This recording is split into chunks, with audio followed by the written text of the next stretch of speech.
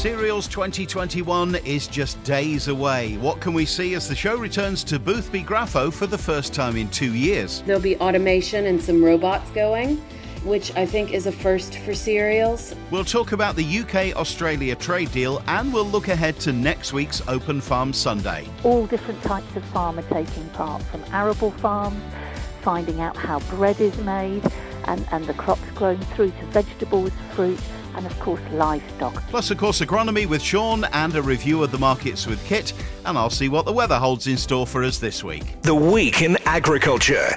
This is the Farming Programme with Steve Orchard. Good morning, hope you're okay. Nice to be back after a beautiful break in Somerset and then up in Edinburgh. Thanks to Ellie Codling for looking after things last week.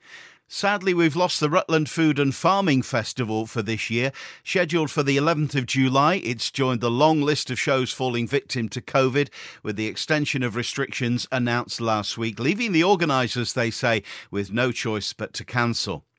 If you're in a Severn Trent water priority catchment area, they're offering help to farmers to learn how to improve spray efficiency. The training opportunity, which will be by way of virtual workshops, follows a successful pilot earlier this year, which saw 88 farmers reduce their spray drift. And you'll get a free set of low-drift spray nozzles through the water company's Swap Your Nozzles scheme. If you're in a Severn Trent priority catchment area, you can sign up by email at farming4, that's number 4, farming4water@severntrent.co.uk. And nominations are open for the Farmers Weekly Lifetime Achievement Award.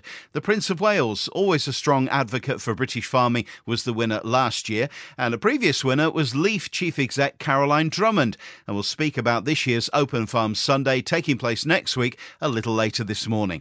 You can nominate someone for the Farmers Weekly Lifetime Achievement Award by email to alma.watson@markallengroup.com before June the 30th. The much-anticipated trade deal with Australia was announced this week. Should we be worried?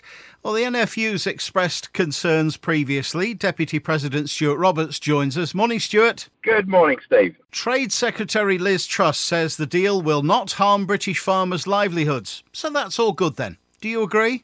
No, look, we are incredibly worried about this deal. I think actually the more interesting comments are when you listen to people like the current Australian Deputy Prime Minister, who basically talks about how this deal is fantastic for his farmers and not necessarily so for our farmers. The ultimate test of a trade deal is whether it contributes to moving farming across the world onto a more sustainable footing, or whether what we actually do is just undermine UK farming and export our environmental and animal welfare impacts of the food that we eat. And I think that's where we're really worried. Very different standards, very different costs of production, and I don't see a huge amount in here for British farmers at this stage. Is the likely trade with Australia going to be big enough to cause us any problems, though? Well, I think it depends. First of all, it'll depend on what that trade is. Lots of conversation around beef. It seems to be the ones everyone's focusing on.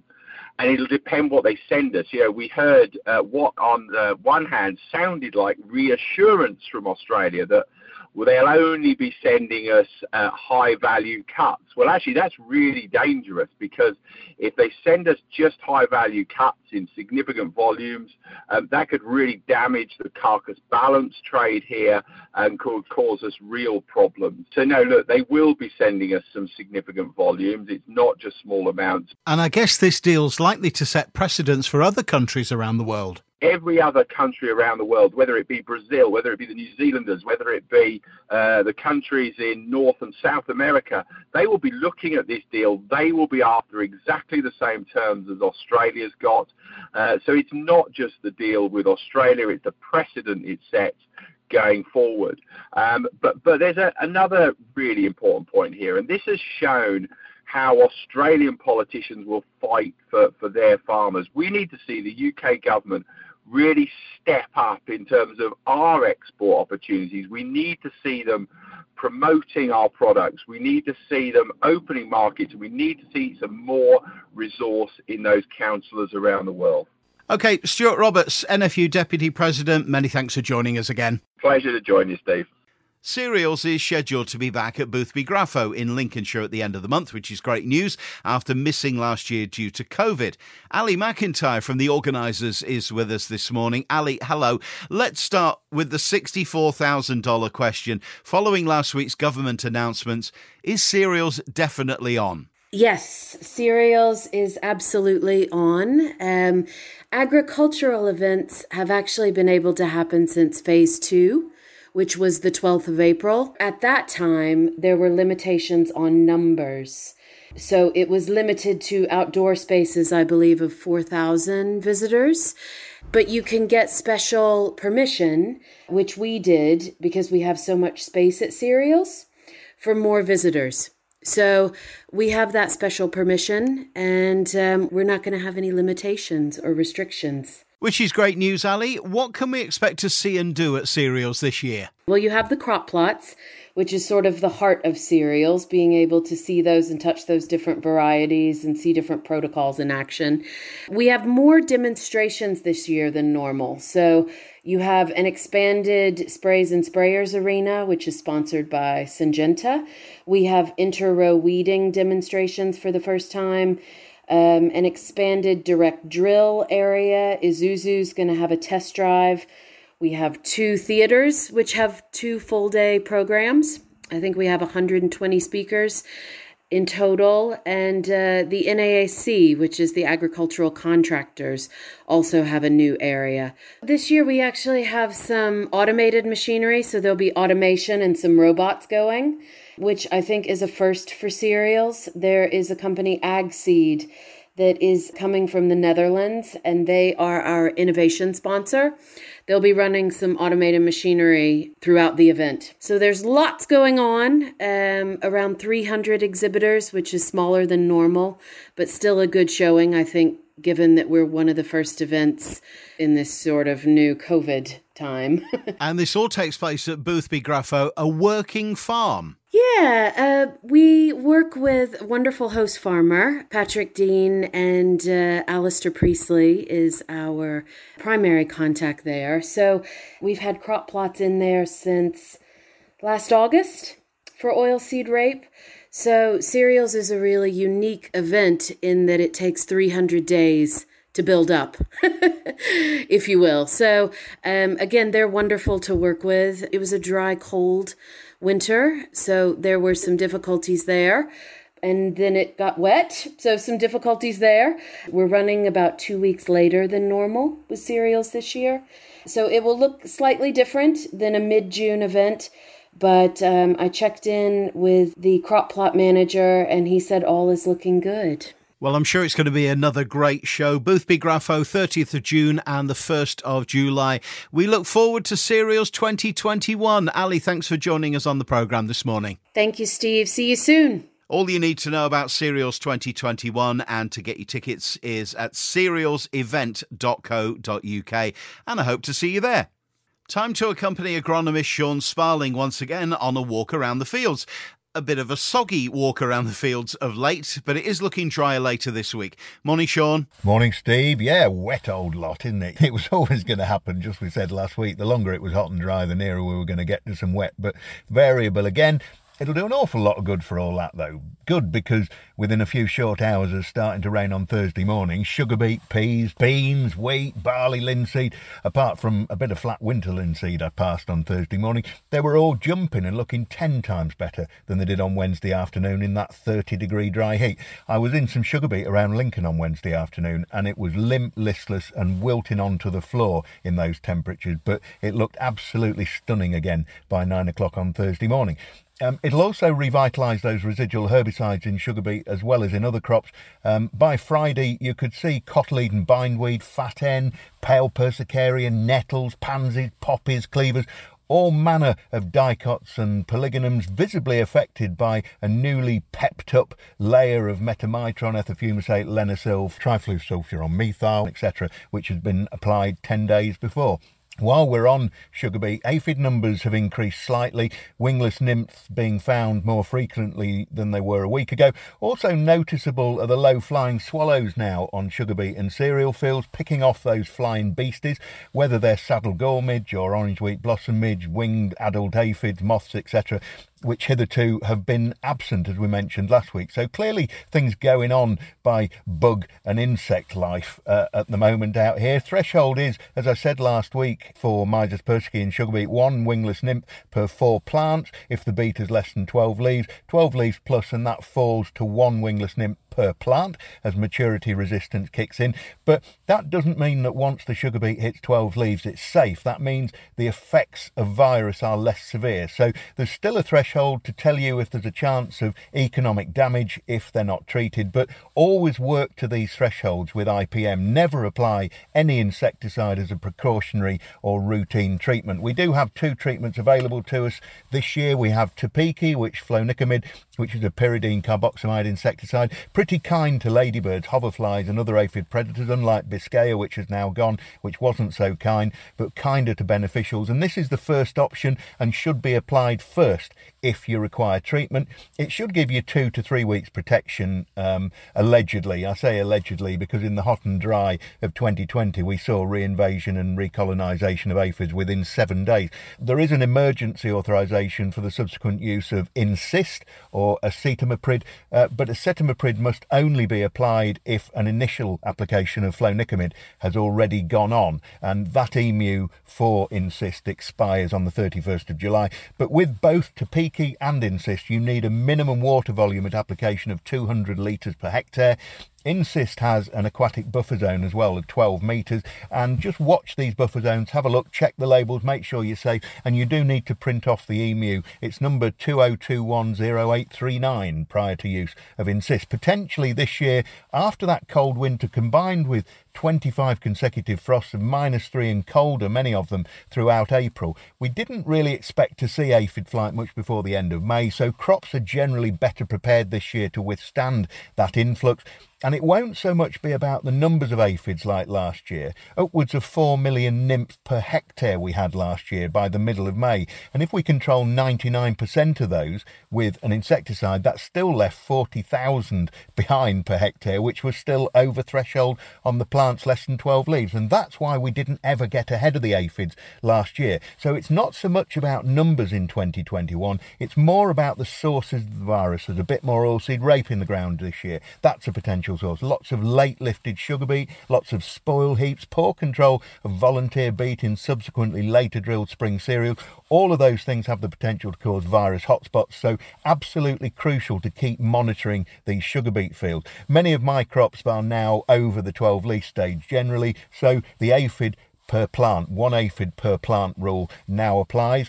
And then, of course, we await silver Y moth to come. We've got that little treat to come. Haven't seen them for a year or two, have we? And before you know it, it'll be rust, mildew and cercospora that we're all chirping about. What deep joy this game is, really. T3's then going on to many weeks now. Remember that if it was dry during the first 36 hours or so of anther presentation, fusarium levels should be minimal. If it was wet, or if this particular little spell of rain has coincided with that first 36 hours of anther presentation, then the best result possible on fusarium ear blight complex, even with the perfect timing of the perfect product of prothioconazole or tebuconazole or even metconazole for all that, then 50% control is about as good as it's going to get. Most varieties are a 6 on the NIAB list against fusarium ear blight, but also remember that applying these fungicides after that time scale will do absolutely nothing to stop the fusarium because it'll already be in the grain, and you know, if it's going to be inside, there's nothing you can do about it. Therefore, after that 36-hour period in the wet,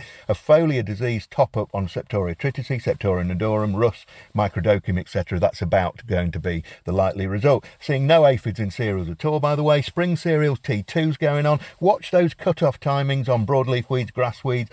Plant growth regulators, we keep saying, just watch the heat of the day as well, at canopy level in particular, and make sure you don't scorch the barley awns or that wheat flagleaf. Blight on potatoes. I'm still not educating any elderly matriarchs on how to siphon albumen from an ovum, although it is the weather for it, isn't it? This wet may well encourage Alternaria linicola as well on linseed, so linseed fungicides might be worth looking at with your advisor, and now's the time for those. And botrytis, chocolate spot, mildew, all of those things are going to pop up on the peas and beans, so keep your eyes open on those. Maize growing like a train at the moment. The timing of herbicides crucial, obviously, with so few choices, so again, get your plan in place.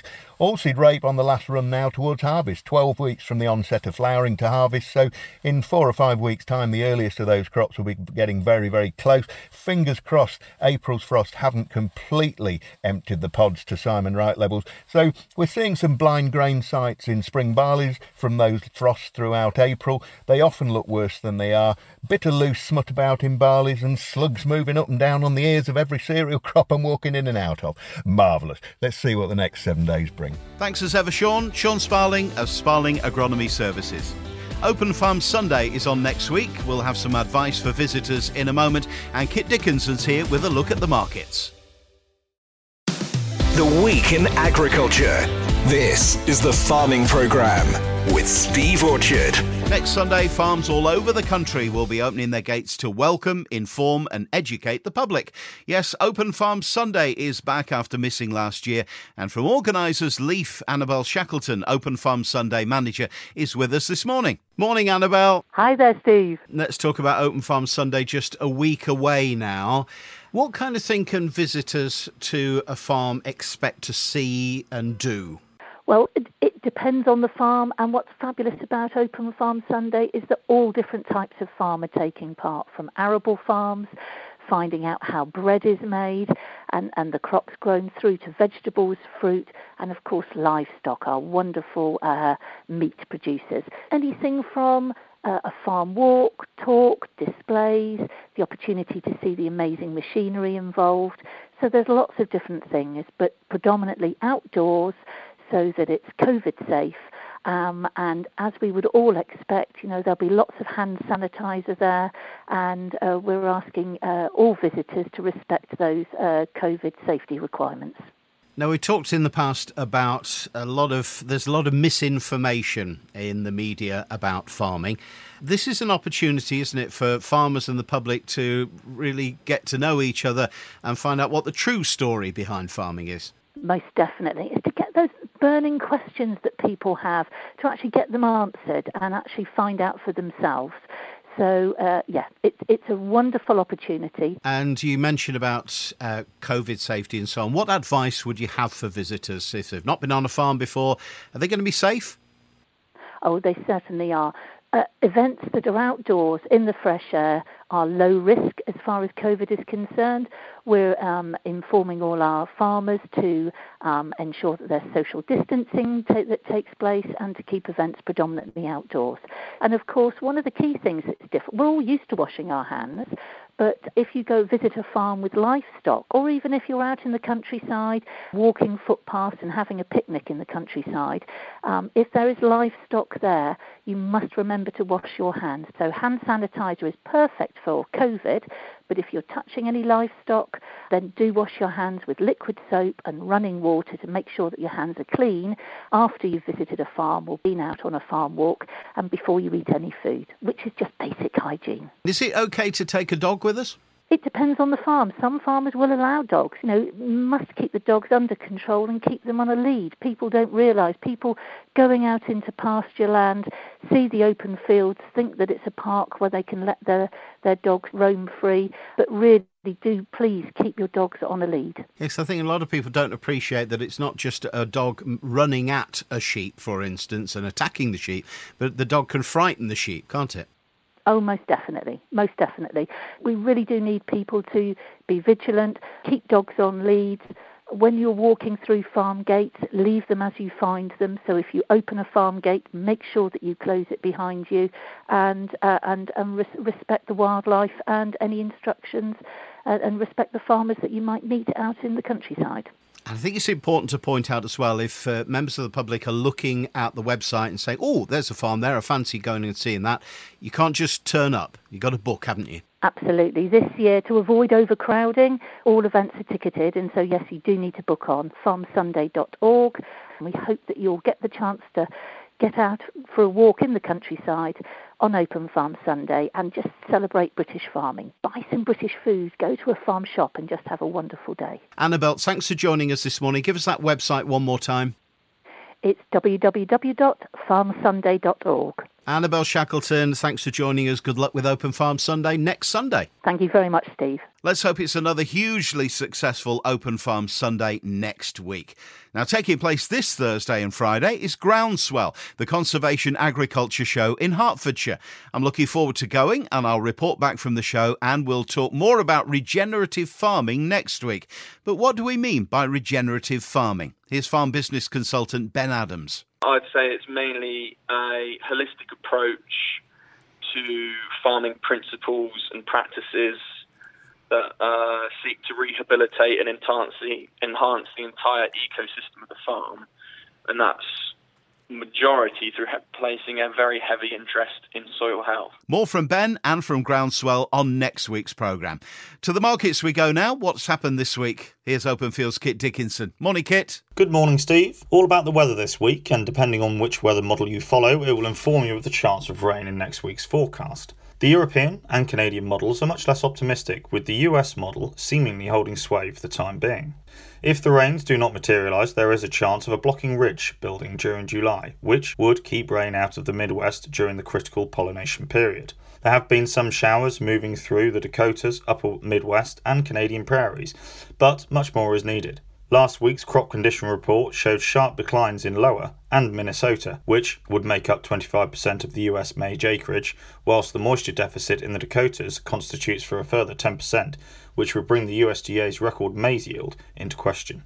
The USDA report at the end of the month will be expected to add more acres, but it was rather interesting to note that the analyst who caused last month's stir by forecasting an additional 5 million acres revised it down to only 2 million.